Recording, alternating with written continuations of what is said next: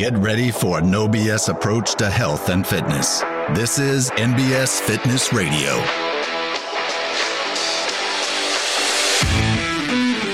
All right, welcome back to NBS Fitness Radio. I am here with Mark England.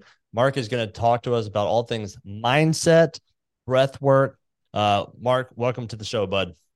Thank you. Thank you, Dave, for having me on. Everybody for listening. Yeah. All right, Mark. So kind of just give us your story. What's your background? How'd you get into this stuff? Tell us your story. Yep. I thought I was a tough guy once upon a time. I wrestled in high school and took my first jiu-jitsu class in 1996. And wrestling was cool. You know, I pin you, you pin me. But there was something about jiu-jitsu, man. That first time I got choked out, I didn't know what to do. I was like, I had no clue somebody could do something like that to me. I was like, oh, I got to learn this. Yeah. And to some degree, I did. I trained hard. We'll call it what it was. For about 6 years, I had a handful of amateur MMA fights, won a couple of state kickboxing titles, and moved to Thailand in 2002. I ended up living there for 10 years, which still sounds strange to say. That was not the plan at all. What initially sent you to Thailand? The kickboxing. I was going to go over there for a year, polish up on my stand-up skills, and then come back and go pro. Very cool. Again, not what happened. 6 months over there, I was having my second knee surgery. And the doctor said when I got out post-op, he was very blunt. He said, your career as a fighter is over. You could become a very good swimmer. And I was picturing doing laps next to grandma at the pool, not what I had in mind at 26. And this is a really big move for me. I had my passport for only 2 years. Yeah. I had 3 going away parties. And so this was me going for something substantial. Yeah. And I fell right on my face. And I used darkness descended, my man. I used that major fail as the final piece of evidence in a case that I was silently making against myself, that I was not good enough and I was doomed to fail. And there was something, I didn't know what it was, but there was something wrong with me. And obviously, because here's the final piece of damning evidence. And I didn't laugh for an entire year. Wow. Yeah. And so all of this is occurring in Thailand. Do you have any connections over there outside of the fight scene? Have you developed any relationships? Not at that point in time. That changed, of course, for a couple of reasons. I did the first 5 years. I was an elementary school sports teacher in Bangkok at an American school. Fantastic gig. The second half was I was a counselor, coach, call it what you will, at a cleansing and detox resort on an island in the Gulf of Thailand on the beach. And I got down there because my vice principal, dude, I was a mess. He recognized that and he said, hey, read this book. It was on Taoism and their health and longevity practices. And he said, there's a spa down on Koh Samui that's doing retreats based on this book.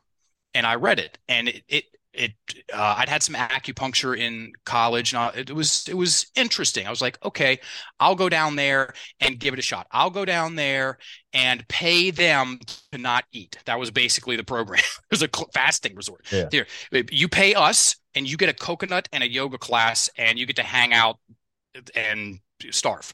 We didn't. But it was like long? 7 days. Okay. long enough for some rando dude from Virginia. And I felt better. So I kept going down there. Third time down, I went to a emotional detox workshop, which I laughed at the name. I'm like, emotional detoxification. Glad I went. And the guy that was facilitating a gentleman by the name of Barry Musgrave. He'd become my first mentor in this work, and he talked about words. Same stuff we're going to talk about today. Yep. Words, stories, breathing, identity. And then he asked, is there anyone in the audience who's struggling with a story? And this woman shot her hand up. And she told, it was a legit stinger of a breakup story. The short story is her and her friends got a house down at the beach for beach week. Her boyfriend and all his friends got the house next door, add alcohol, press play. He hooked up with one of her best friends in front of everybody one night and then dumped her in front of everybody the next night. Oh, gosh. We can all say ouchie on 3. And 4 years later, she's still mad. Yeah. Understandable. Yep. So he has her tell the story. She does. Angry, crying. Okay. Tell that exact same story again. She did. He gets in there and starts changing some of the words. Interesting. And I'd never seen anything like this before. And you could see her start to loosen up just a pinch. So now she's sad, no tears. And he had her play it the third time through. The dude knew what he was doing. And he stopped her at the sentence that held the whole thing together. It's like the Lord of the Rings sentence. It was the linchpin of the whole story, which was, he did that to me. He had to repeat it 3 times. So everybody's staring at the same sentence, the same spell. Like by Webster's definition of a spell, not mine. Yeah. Webster's definition of a spell is a word or a combination of words of great influence. That's it. It goes both ways. This one was one of. Maybe often repeated 3 times. What? Say again? Like often repeated. Like a. And that was nothing. That was nothing compared to the amount of time she was repeating it internally. Right. Yeah. She probably 1,000, and that's very common, everybody. Something happens and then we replay the thing hundreds and hundreds and hundreds of times. And we'll get into what happens when we do that. And so one last time, repeat the sentence, which she did. He did that to me. And he said that last word, take that out and put in himself. And this is exactly what she did. It was such a radical departure from the story that she'd been relentlessly telling herself every day, essentially for 4 years. So much so she hadn't gotten in another relationship. I mean, she was just chewing on that thing. And this is how she delivered it. He did that to himself, and it went up at the end. It was a question, and then you see it catch, and the breath unlocked. He did do that to himself. And then she talked about how he lost friends and it was actually worse for him in the end. And then the last thing she said was, that was never going to work out anyway. That guy was actually really weird. So he gave her an exit with her words. Yeah.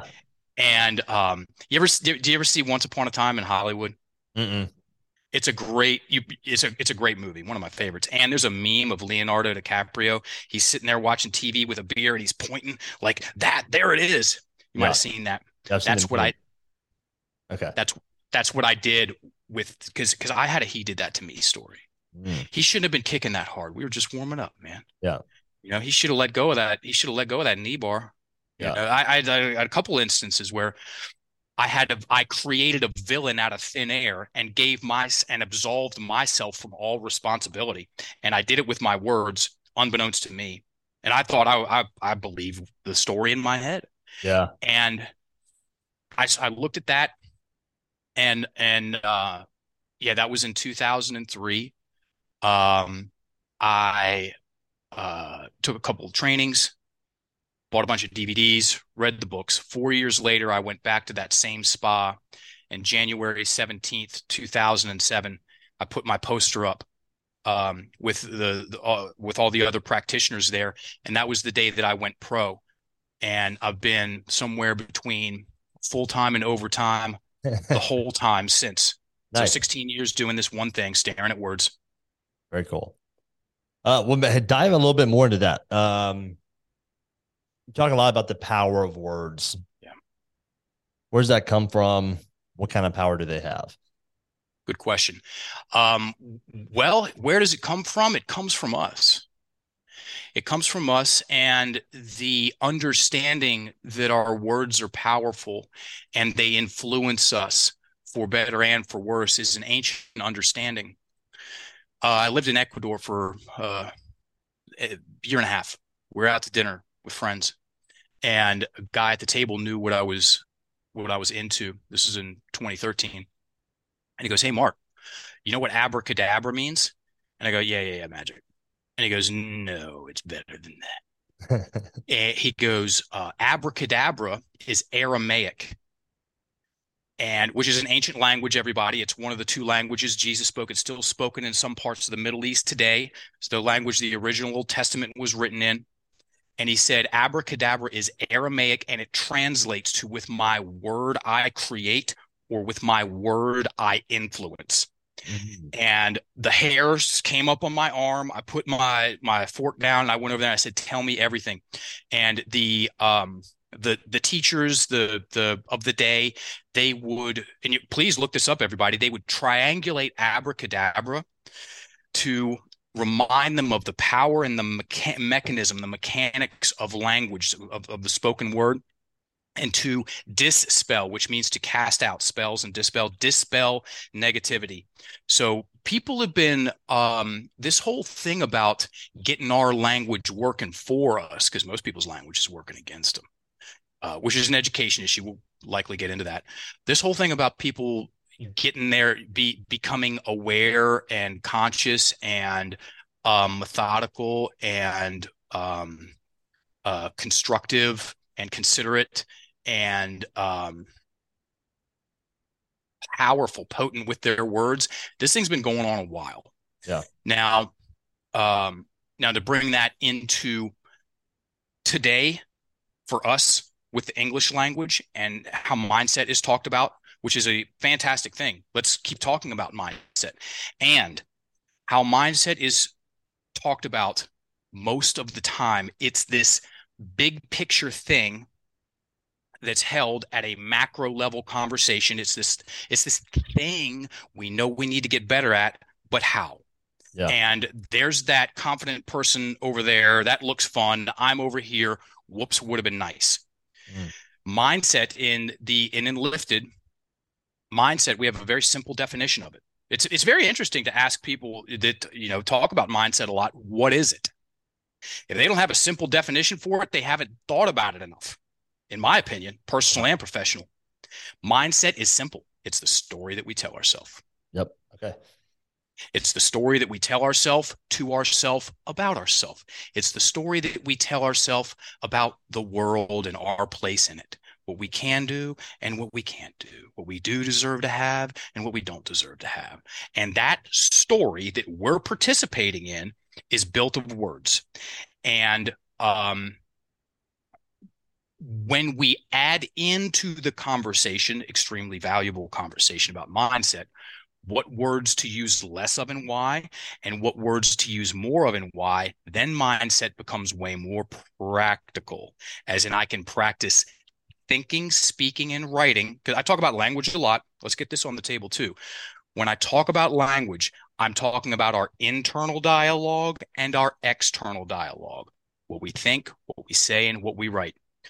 When we learn what words to use less of and why, and what words to use more of and why, only if we want to build ourselves up in our imagination and create feelings of confidence and competence and unlock our breath and keep the drama low and stay focused on things that are important to us. Only if you want to do any of those things should you learn about your words. Yeah. And if you're going to learn about your words and what the problem is or what the issue is, for most people, it's the victim mentality. So, this is interesting. I'm sure you've heard of like emotional intelligence, and there's a Sure. a test, EQI, and I participated a couple of weeks ago at a business thing. Oh, cool. And a lot of it's about we call like emotional skills. In other words, understanding that these are skills that can be developed. These are not traits. So empathy is something that can be developed. Impulse control is something that can be developed. Self-actualization. Yes, some people are inherently more, lean one more more towards having higher skill level than others, but at all emotional skills can be developed. And what's interesting to me is, like, as I've grown and developed and being exposed to a lot of this stuff, you just see this like crazy growth. And then you also see the crazy gap between the person who's never experienced any of it and those people who have. And you've been a part of obviously many different cultures. So I'd like to hear kind of your thoughts on like the American culture, maybe compared to other cultures, and why this idea of words, self-talk, self-stories, why inherent or why socially we seem to be pretty bad at it, and instead are more leaning more into the kind of victim stories, or we place ourselves as the victim of our own lives. Yeah, very, very good question. I lived in Thailand for 10 years, like I said. I did a couple of summers in Istanbul and lived in Ecuador. And I can only speak to cultures using the English language because that's the only language that I speak fluently. Yeah. And this is an education issue. So I come from an education background. I have a degree. I have a master's degree in education. I was a sports teacher before I got into this, and I came up in the public schools. I didn't have one course, class, or conversation about how my language influenced my imagination or my feelings and emotions, or Right. definitely not my breathing. Nobody talked about breathing in school. Are you crazy? No, it's all regular spelling, grammar, and definitions. And that's good news, because this conversation, it's not rocket science. Right. When we start talking about the power of our words, how they influence us, what aspects of ourself they influence, the victim mentality, which I'll break down here in a second, if that's okay. Yeah. So that's the baseline answer for why we're in, or why the English language is used the way it is, generally speaking, which is externalized, vague, and inflammatory, hence the confusion and chaos. And there are some people, and shout out to the fitness industry, which is the transformation industry, if we really look at it, in my opinion. A lot of people in different areas that are competitive areas. Business is one of them. Okay, business is one of them. Fitness is one of them. They at some point in time, macros and back squats aren't going to get you that further thing down the road. And people are like, okay, where's where I need an edge? Where's the next thing for me to look? And oddly enough, the answer is usually going in. Yeah. The answer is usually going in. And a lot of times when people start to go inward, they don't like some of the stuff they see. Mm-hmm.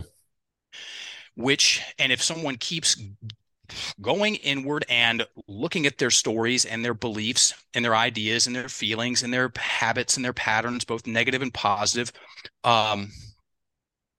well, personal empowerment is right around the corner. And I like hanging out with people that have the ability to go, no, okay, yeah, fine, I'm doing that. And I called this in 2015. I did an on-ramp. It was a 2-week CrossFit on-ramp at Paradiso CrossFit in Venice. And I went in there and did that and took some classes that summer. And I went to my business partner. I was like, dude, these people are cool, man.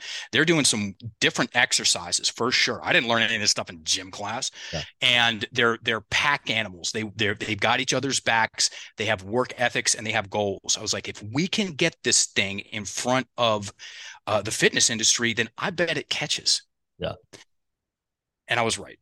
So 2017, this is my 335th podcast that I've gone on, talking about one thing and one thing only, which is words and stories and breadth and identity. That's it. I'm a one-trick pony. Mike Bledsoe called me a one-trick pony back in the day, and I was like, yes, sweet.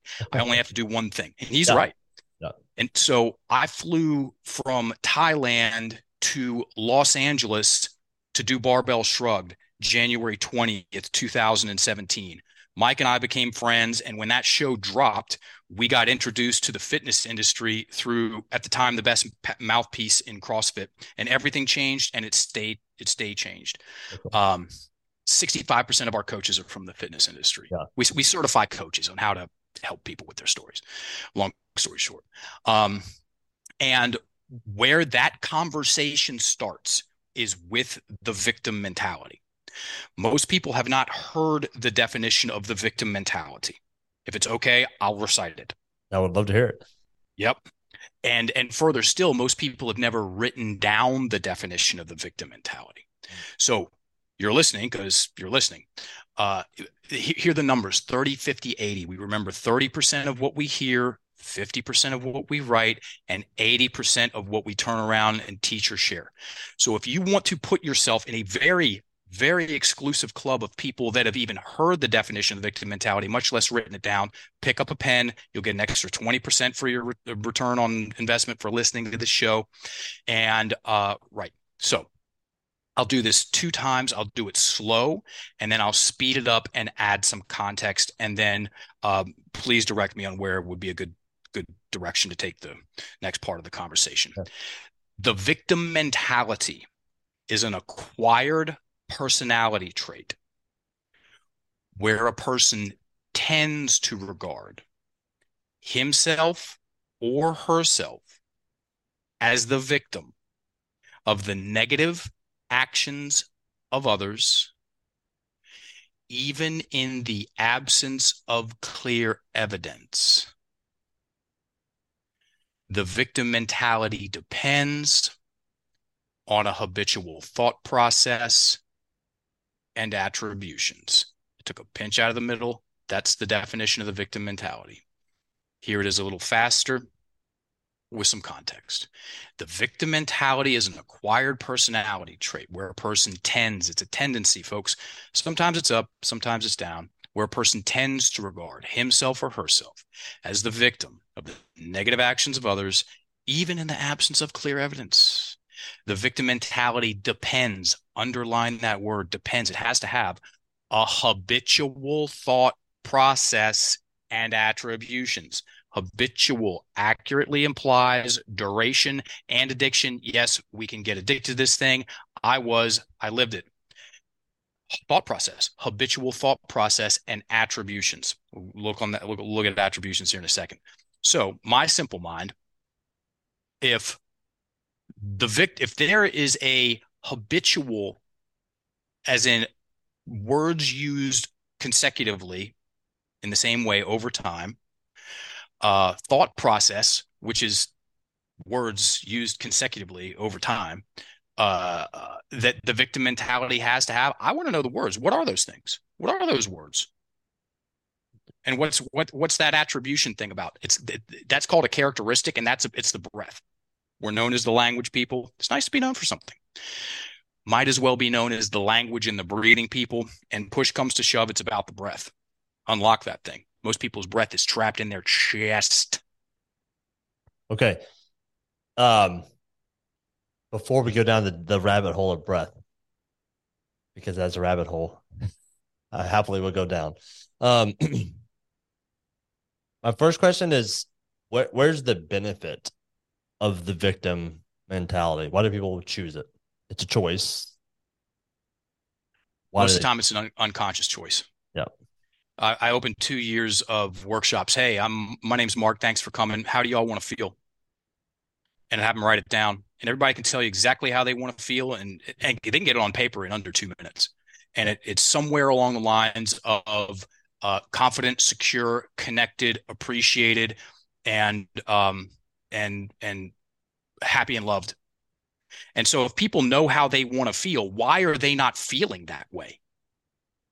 And it's because we got a glitch in our language. It's 2 + 2 = 4. Regardless of that woman's intent, if she uses those words, he did that to me, she's getting the victim villain mental imagery. The picture of he's in the picture, she's in the picture, he's doing that thing again, even though it happened 4 years ago. And I don't care how bad she wants it to stop. If she says that sentence, she's getting that thing. Why is that the default? like clearly that's the default. Like, like there's no seminars classes on how to teach people how to be a victim, how to have a victim mentality. So why do we default there? Well, some people want people to be scared and disempowered and with their breath trapped in their chest, because then they're way more easy to control. Yeah. That's the dark side of this conversation, that there are people that capitalize. There are mega industries built off of people's victim mentalities. Yeah. And they know what they're doing. Have you ever looked back and like in a historical perspective? Because I'd kind of be curious, like what data could we pull to show like that is has it been the same forever? We're just now more aware of it. Has there been an upward trend? I mean, I would tend to say that the feeling that I get is it has been a bit of an upward trend. I think you could probably look at some like medical data when it comes to antidepressants and all that kind of stuff, and probably find a pretty strong correlation. In my and everybody, please, I'll say this again, know who you're listening to here. I'm not a doctor. I don't have a doctorate.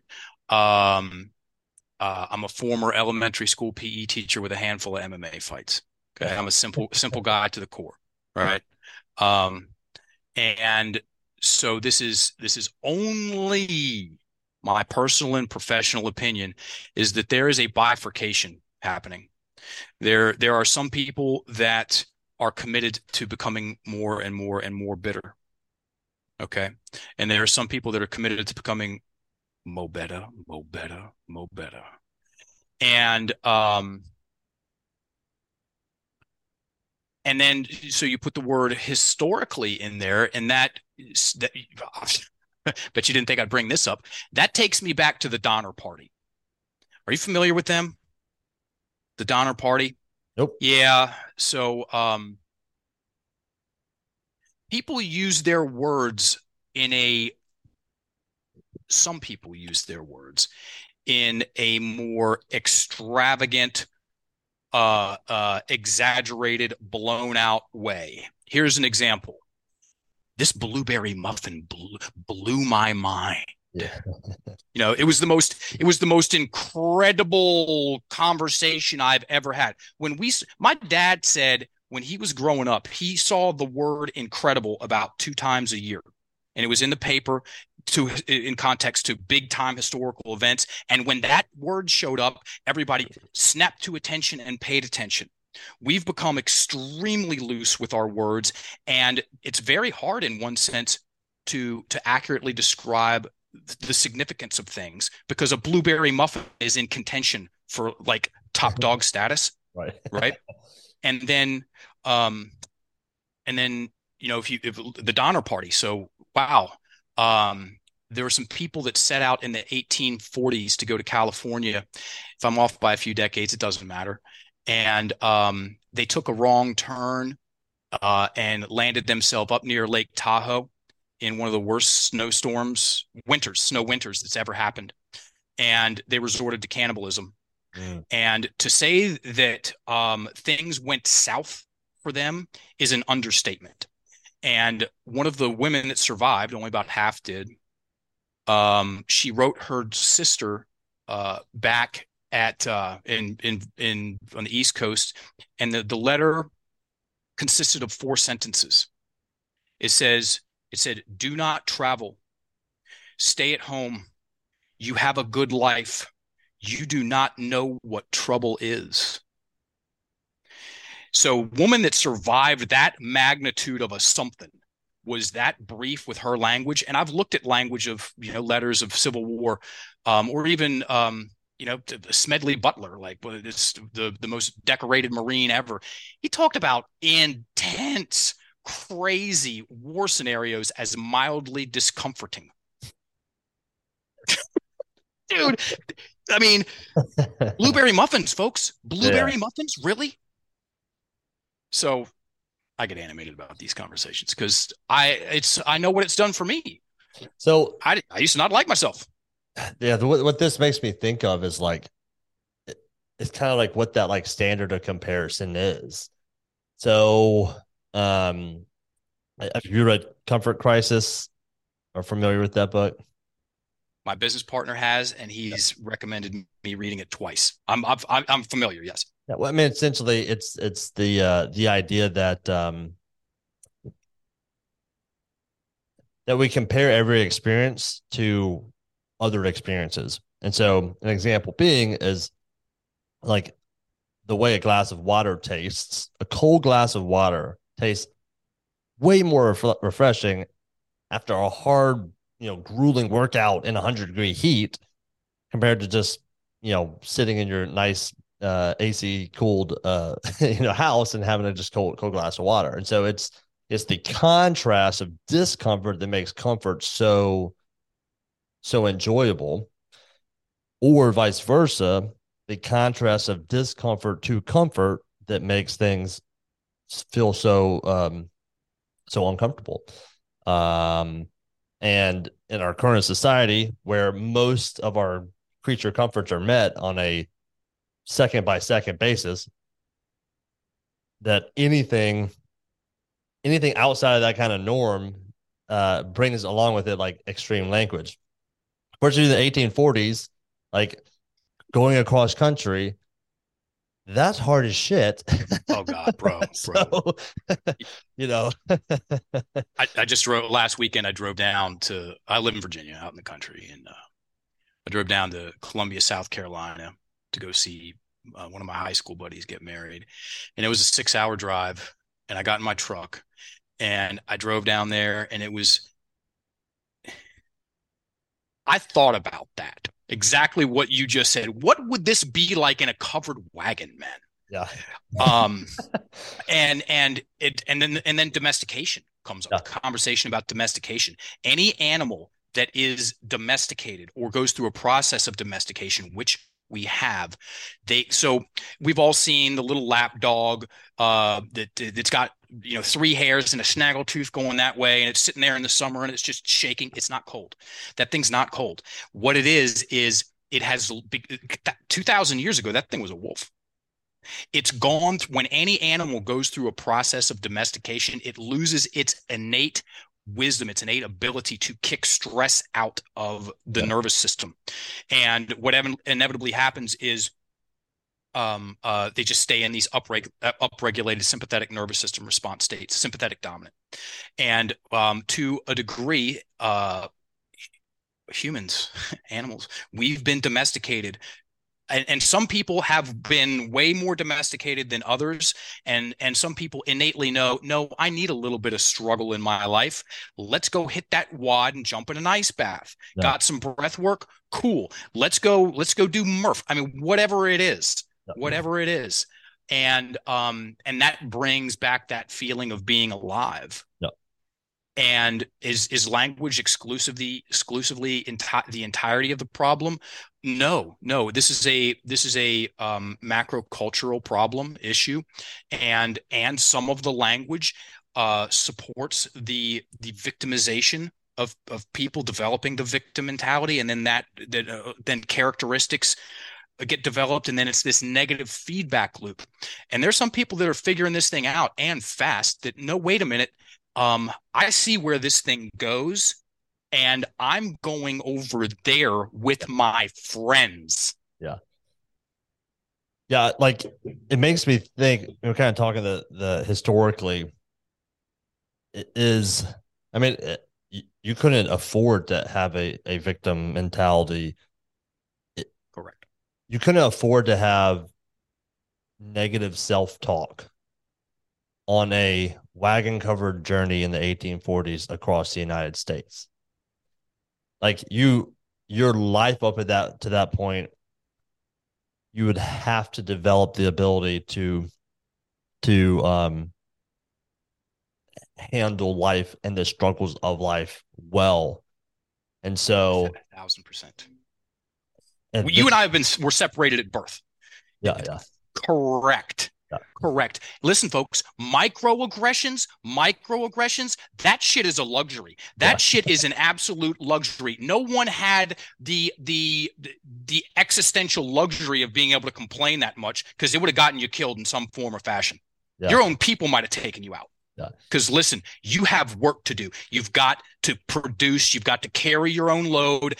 And because guess what? My ass depends on your output. And, Yeah. and your ass depends on my output. It's called a tribe. Right. And, Skittles and Xbox and like social and TikTok, you're fucked.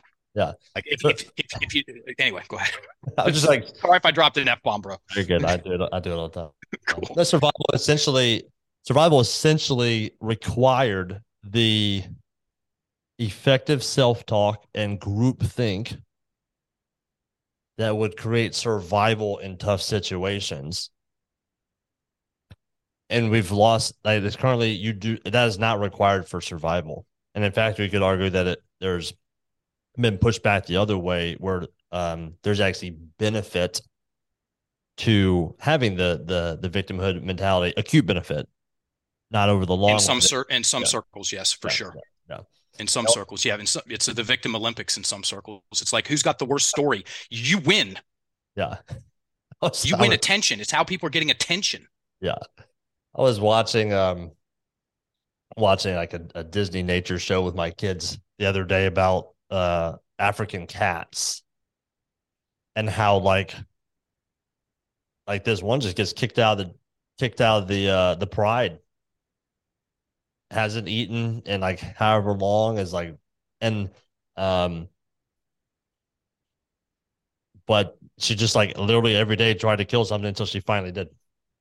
And it was just it was interesting, because like it's like a cat, like a lion can't afford to like sit there and feel sorry for itself. It's like, essentially, you're gonna either go kill and eat and survive, or you're not. And it never went like, why did my pride do this to me? This is unfair. This is I give up. It was just like, all right, I'll try again tomorrow. One of these, if I keep trying to catch these stupid zebras, and one of these days I'm going to catch a zebra, and it did. Harold Dweck would approve. Growth mindset versus fixed mindset. Everybody, the victim mentality used to be fatal. Yeah, that's what I'm saying. It used to be fatal. Yeah. Which is why it's interesting, because like nature does not allow it. So I'm like, why is it like an innate, why is that like our default mode, when it's like that's the worst survival strategy on the planet?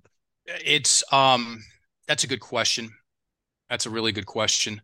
There have been rises and falls in civilizations, and there are trends. James Lindsay talks at depth about this, everybody.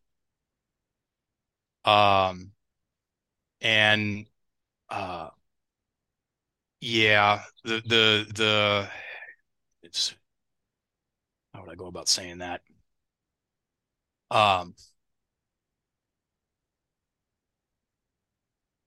The victim mentality gets in the way of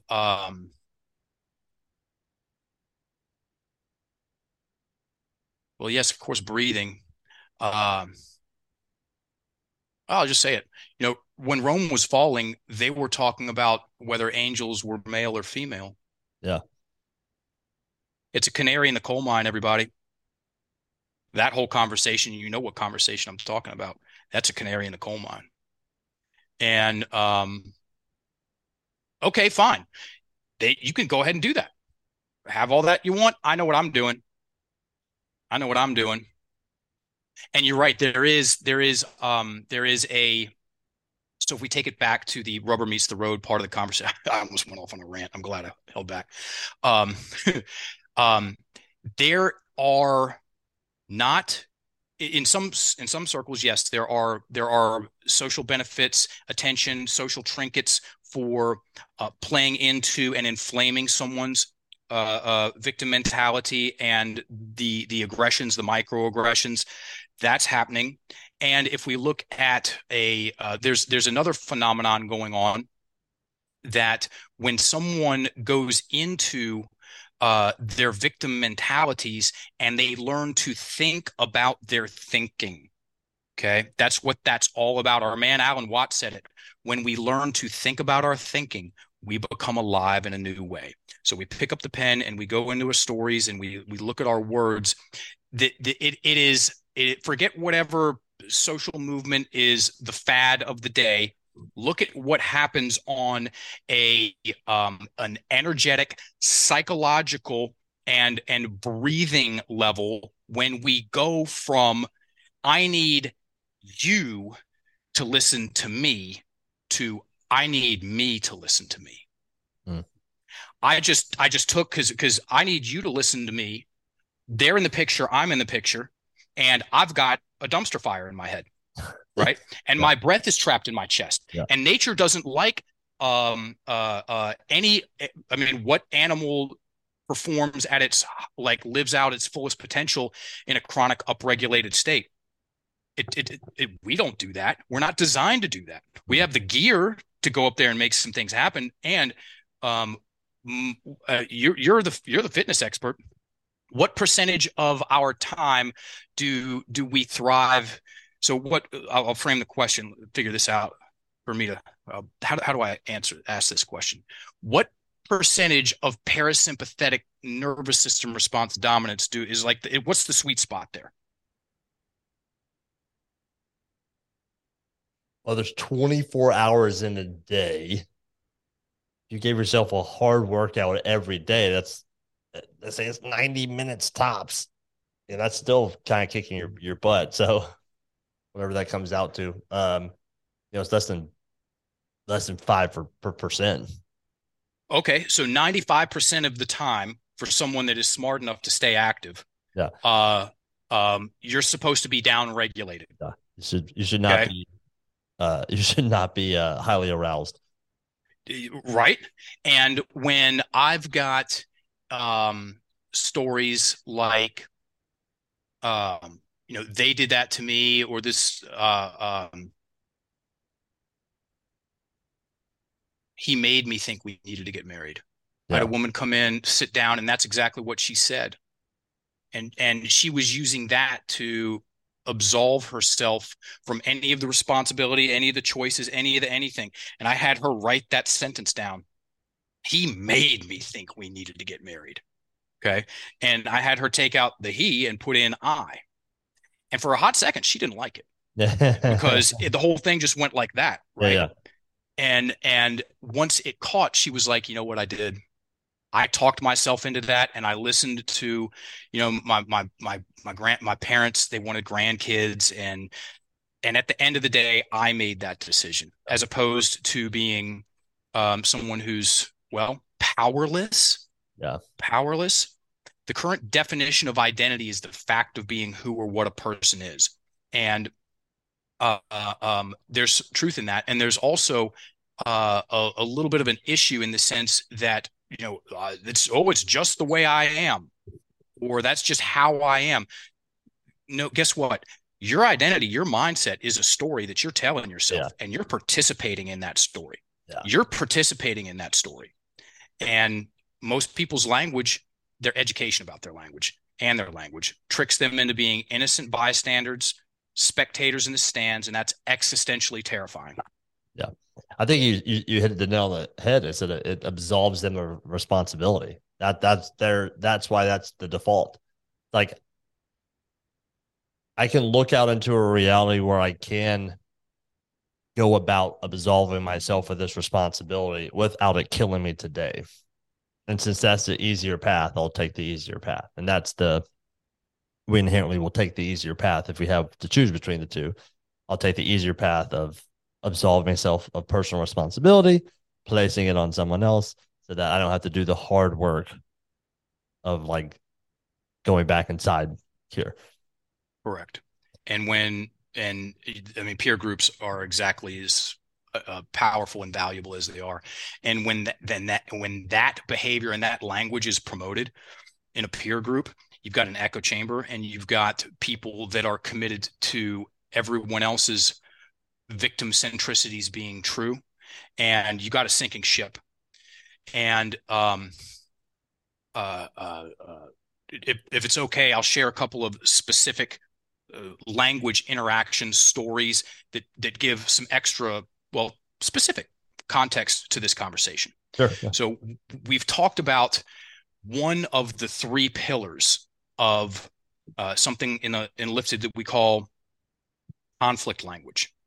And we've identified, this is roughly, there are three pillars of language that account for 85% of the habitual thoughts that people use to script the victim villain mentality, whether they like it or not. And one of those is projections. We talked about that first, which is he did that to me, or he made me think we needed to get married, or she's controlling my life. I've got nothing to do with it. It's all her. And the key words, everybody, are he, she, they, you, people's first names, mom, dad. Dad always talks to me like a child. Look, yeah. I've got dad's in the picture. I'm in the picture. He's doing something to me. I've got to wait for him to stop before I can feel better. Good luck. Yeah. Right. And projections, that's usually where the bitterness lies. Those are usually the sentences and ideas that people have that white knuckle grip on. Go there last, everybody. We want to make this the water's warm. Let's ease on in. So that's one. The second one is negations. Here's a story about a negation and a translation, which is what we call going from one of the pillars to the architect language. I was working up in Calgary doing a training for a group of salespeople. And I gave a workshop, stayed after, and did one-on-one sessions. I'm in a room with a young guy, about 23, struggling at work. This is what he said, David. This is what he did. This is what he said. This is what he did. He goes, Mark, I can't keep focusing on my past. And I don't know if this is audio and video, if it's only, I just turned around and I did it even slower than he did because my headset would have flown off. The guy turned around and looked behind him and then turned back and looked at me. I'm in a chair staring right at him. And I go, bro, you just turned around and looked behind you, right? He didn't know. He goes, really? I said, yeah. What did you see? He had to stop and think about it. He said, I saw myself on the couch and all alone. Then I asked him how he was feeling. And he said, angry and a little bit scared. And then I didn't have to ask because I could see it. I said, where are you breathing? And he goes, up in my throat. Yeah. And so that right there, our language, again, internal dialogue, external dialogue, influences four key aspects of our experience of ourselves. To keep it super simple, our imagination, which is pictures and the little mental movies you make. That's what your imagination is. Your feelings and emotions, your posture, okay?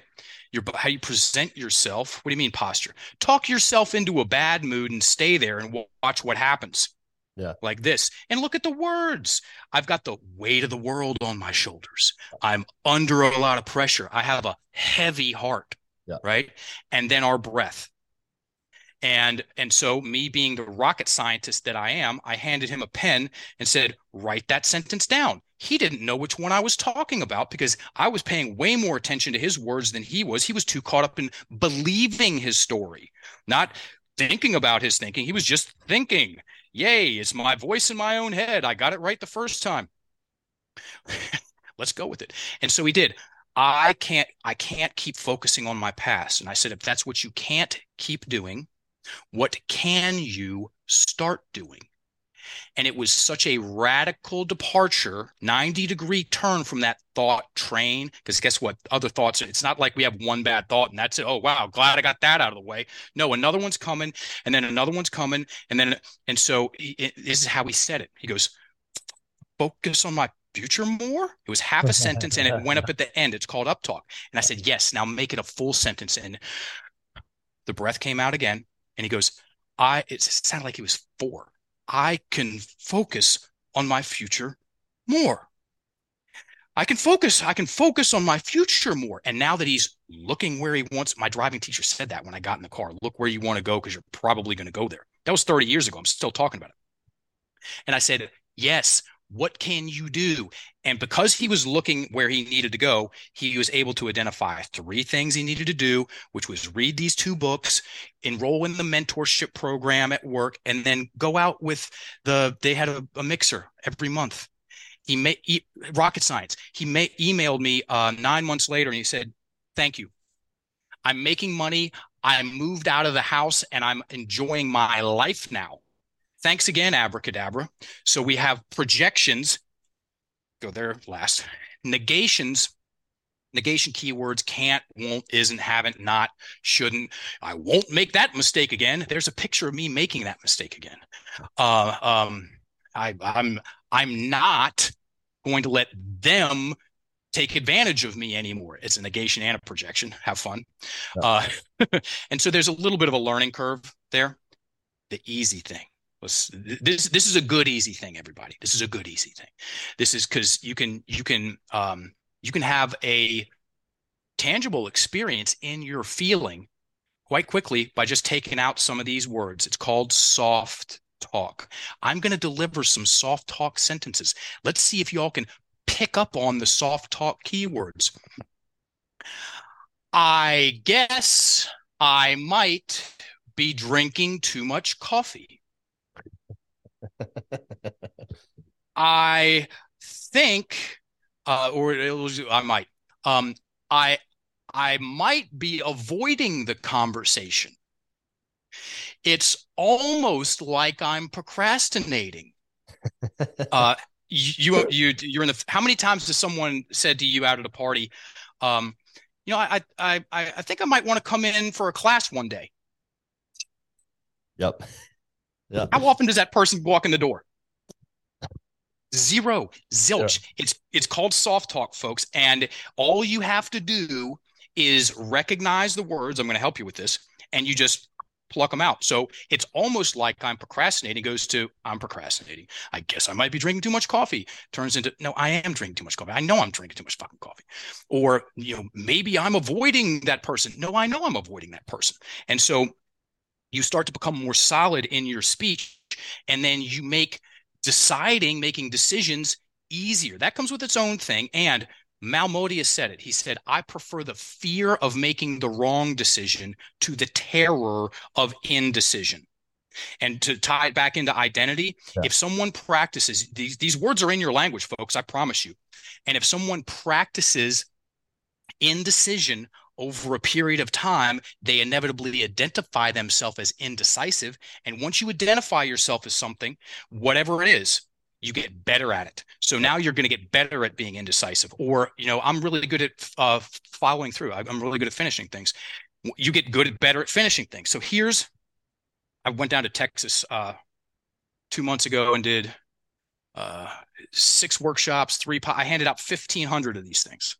This is the soft talk keywords. Dave, will you read these off for your audience, please? Yeah. All right, here we go.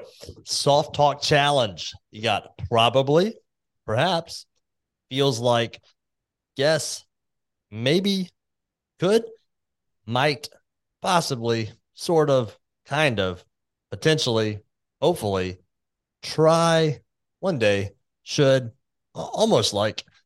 There you go. Hopefully I'll remember that. Yeah. And you should have seen it because it influences, folks. Our words influence. You should have seen his face. And he's doing this consciously. And his shoulders are like going up and down. He's like, and listen, here's something negation acknowledge. You don't want to turn yourself into a joke in your own mind. Mm-hmm. That, I love that. Freaky. The, in a seminar I was at last week, she said she was talking about remember people's names. Said, if you meet someone, you should tell yourself, I intend to remember this person's name. Mark, I intend to remember Mark's name. You're internally saying that to yourself. The percentage goes up extreme when you actually use that versus I'm terrible at people's names. That's what everybody says. Yeah. That not everybody, damn near everybody. And it's the same sentence. I'm terrible with names. Well, guess what? You're going to be. So you have just manifested that. you just put a spell on yourself. No. I put a spell on you. No, it's I put a spell on me again and again and again. Because that's what we're doing. Yeah. We're telling ourselves a story about ourselves. It's called mindset. And in certain words, if your words are in there, you're getting what you're getting. Okay. For sake of time, Yep. I would like to talk about breath. Yes. And how this all ties in.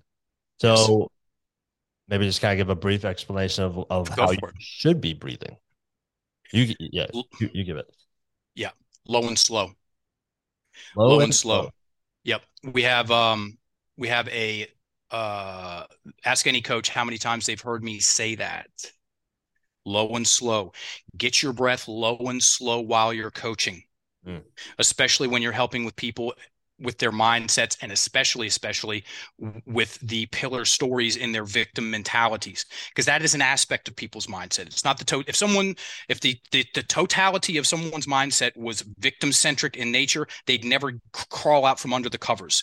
It's this aspect of the totality of our mindset, and there's usually pillar memories of significance, like the divorce, or the abuse, or the bullying, or whatever it is, the injury. And those memories are kept up here. And what we help people do is get them titled and written out in a certain way on paper. And then the follow through, it's easy. And so what happens often in that process of getting the stories out, people have emotional reactions. That's great. People are meant to do that. So if you coach people, whether ask any nutrition coach, how much are people's emotions and stories wrapped up in their eating patterns? And they go, you wouldn't believe. Actually, I would. And so when you're helping people with their emotions and feelings, coaches, get your breath low and slow and keep it there so you do not drama bond with them, which is pretty damn close to trauma bonding. Drama bonding is when they go emotional and you go emotional, and then that puts you in something called amygdala hijack. Daniel Goleman, that's from his book, Emotional Intelligence. Amygdala hijack, it's another way of talking about the mechanics of stress response. So amygdala hijack, breath trapped in the chest, people's ability to listen tanks. You get fixated on something and you lose access to your physical peripheral vision, and your training. Yep. Okay. Your creative faculties. If you get your breath, everybody, low and slow and keep it there at the very most base level of the conversation, you'll be a good listener. And here's another thing that we say in the Enlifted coaching community: good listening equals good coaching, or good breathing equals good coaching, because good breathing equals good listening, and good listening equals good coaching. So good breathing equals good coaching. Like I said from the start, more rocket science. So most people's breath is trapped in their chest. And in my personal professional opinion, most of that is due to the stories of ouch and pain and sting and woe that are kept in their head, and the way they're using their everyday ordinary language. And so when someone goes into these stories in some form or fashion, there's a lot of ways to skin a cat, which is it's a weird analogy. I don't know where that came from, but people sue it. There's a lot of ways to develop one's mindset, right? And the universe in all its wisdom, which is way more wise than woke nation, it helps us down-regulate, unlock our breath, and then it descends where it's supposed to be most of the time, which is low and slow. And you're going to like what happens when that happens. So the number two, there's a laundry list of things that happens when you breathe in a parasympathetic way most of the time. And the second and third most commonly purchased over-the-counter medications are indigestion medication and constipation medication. And that's because people are breathing in their chest, and that's because they got some story stuff going on. Yeah. So, if you're coaching someone on how to breathe correctly, what would be the cues? What would you tell them? Outside of a coaching interaction, 85% of your normal rate of speech. Speak at 85%, everybody. of your normal rate of speech. So like I said, this is my 335th podcast. I've given somewhere around 750 workshops in this. We'll just talk about the podcast. I get asked a lot, hey, what do we do? I have two answers. Soft talk. Soft talk. Take some of these words out of your language. You'll feel the difference. You'll go, oh, that guy was serious. I am, and I'm sincere. And then slow down your rate of speech to about 85%. What that's going to do, it's going to loosen up your breath. You'll feel it. And it's going to give you more space and clarity to start connecting dots between what the words you're using and how they're influencing you for better and for worse. Oh, and you're going to have much better rhythm in conversations. You're going to be able to inflect better on words. You'll end up using less words and getting more done. You'll be a better person to converse with because, again, you're listening better, and your timing and rhythm, which is foundational to any good conversation. One of the worst people to converse with happens to be an extended family member, and he'll ask a question, and you'll get halfway through the answer and he'll ask another question, and it just feels like this, and it's like I don't even want to talk to this person because it's a dialogue. It's not it's a monologue, not a dialogue. So those are my two answers. Slow down your rate of speech, watch what happens, and take out some of them maybes and guesses and kindas and sorters and probablys, and watch what happens. Love it. I can I give a personal story of like breath work? Yes, please. Yeah. I would say I probably came up. I opened my first gym in 2011. I was 25. And like I remember, gosh, it might be 2 or 3 years or something. Like never had an anxiety attack ever in my entire life. And I just like found myself like sitting on the floor, like I couldn't catch my breath. I was like, what the heck is happening to me? And then just like the stress of being a business owner, not knowing how to handle it well, not knowing how to how to mentally handle it, but also physiologically have awareness and then try to get that back under control. Became aware of breath work 5-ish years ago. Cold tub saunas, all that kind of stuff, and just kind of got a daily practice of doing cold plunges, where you're essentially just placing a physiological stress on yourself that's going to put you into a sympathetic nervous system state and having to gain control over your breath. And I when people are like, why do you do that? It's like I have to train myself regularly to be able to have awareness of my stress levels and be able to get those back under control. And this is my daily practice of doing that. If it gets out of whack, I lose that ability. And I don't like feeling stressed. I like feeling relaxed. I need to be able to be present in the moment, make good decisions for my team, for my family, for myself. And if I can't get control of my breath, then like I said, my brain is operating in a fight or flight mode, not a problem solving mode. And so started doing that practice, and I've done a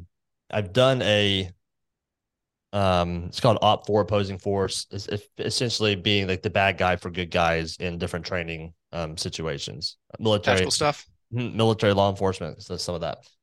Never was in any of that myself, but it's probably the best situation to actually practice stress management without actually someone shooting at you. So essentially, lights go out, music goes full blast. There's highly trained other people on the team. The other team is highly trained people who are really, really, really good. And then there's you they're trying to kill and shoot at. And but the beauty behind that is knowing the people who are putting it on. I also got to participate in the training aspect of that, getting to experience focusing on my breath while people are shooting guns at me. And then I was in a security situation where I was doing security, and essentially had a potential suspect in a not awesome situation where I had to sit behind them for an hour on like freaking red alert. And And my wife was asking me about it afterwards. She was like, well, like, what are you doing? I was like, honestly, I'm just going like, I was doing box breathing. I was checking in on myself about every minute. Where are you mentally? Okay. All right. Now that you're good mentally, I would check in on with my team. I would check this guy, see what was going on with him. I'd have awareness of my surroundings. I was just like, it was an hour long, essentially like breath practice session. I love it. because I was like, having gone through the breath work myself, having gone through those other situations, I was like, I know what could, if this anything does happen, this pops off. I gotta be in the right mental state to handle this appropriately. So it was an hour long breath session with this, and that's just the power of it. So, um, that's like my own personal story of the power of having the awareness of what the internal speak that's occurring in here, and then the physiological things that are going on from that speech, and then trying to gain control of that. If I have awareness of it, now I can take an action that I know will move it in the right direction. So, anyways, that was kind of my story. I thought you'd appreciate that. I very much appreciate that. I too have I'm a civilian, done trainings with people that are not civilians. And one, that's just incredibly impressive. And two, if you're not breathing right, your mind will go crazy. Mm-hmm. Let's take out tactical training and put it, and let's just say giving a presentation. Yep. You give a workshop and hold your breath. Tell me how that goes. Yeah. Get on a sales call and hold your breath. Tell me how that. Go on a date and hold your breath and be all up in your head and tell me how that goes. Yeah. So this thing, and we have a breathwork coach in the Enlifted Coaches community. I went to middle school with him, Brandon Powell. He's a very good friend, and he owns a dojo. He's a 2nd degree black belt in Brazilian Jiu-Jitsu and a level 3 Wim Hof instructor. There aren't that many of those out there. Yeah. And he's been the if not one of the top 3 premier Wim Hof instructors in all of their certifications in North America. And he does a breath workshop for the Enlifted Coaches every quarter. He and I have done at least 15 workshops together, combining pick up a pen and get that Boogie Monster story out on paper, and we'll help you with the rest of it. Even if it weighs 500, if you feel like that's a 900-pound pen, get it on paper, because let's look at this, folks. I know we're getting close. I'll take a little bit of sting right now, as opposed, instead of, bumping up into this stuff for just, maybe 3 or 4 decades. That's the real scary stuff. If we look at it and we're honest, that's the real scary stuff.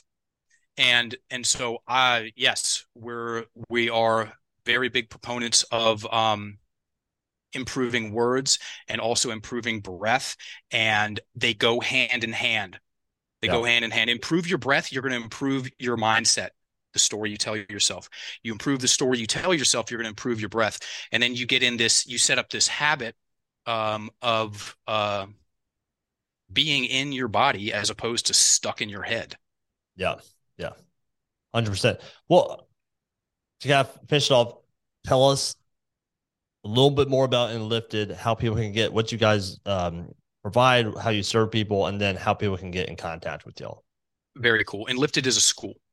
We certify coaches. First and foremost, level 1 is dedicated to helping coaches learn to dismantle their clients' victim mentalities, because that's where most people are going to meet their clients. Very rarely does someone book in for, we'll just call it a mindset coach, when the sun's out. No, they're stuck somewhere. They're struggling. They need some help. And upon further inspection, those stories are of a certain nature.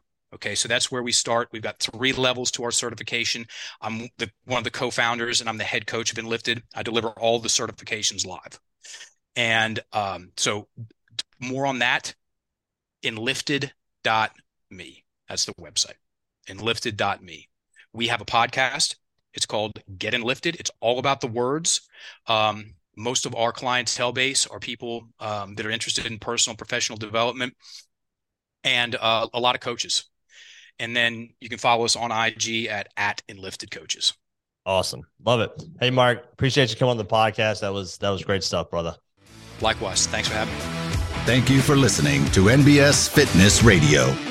If you enjoyed the podcast, be sure to share it with your friends, follow us on social media, and check out our website at www.nbsfitness.net. Hit the subscribe button and tune in next time for more NBS Fitness Radio.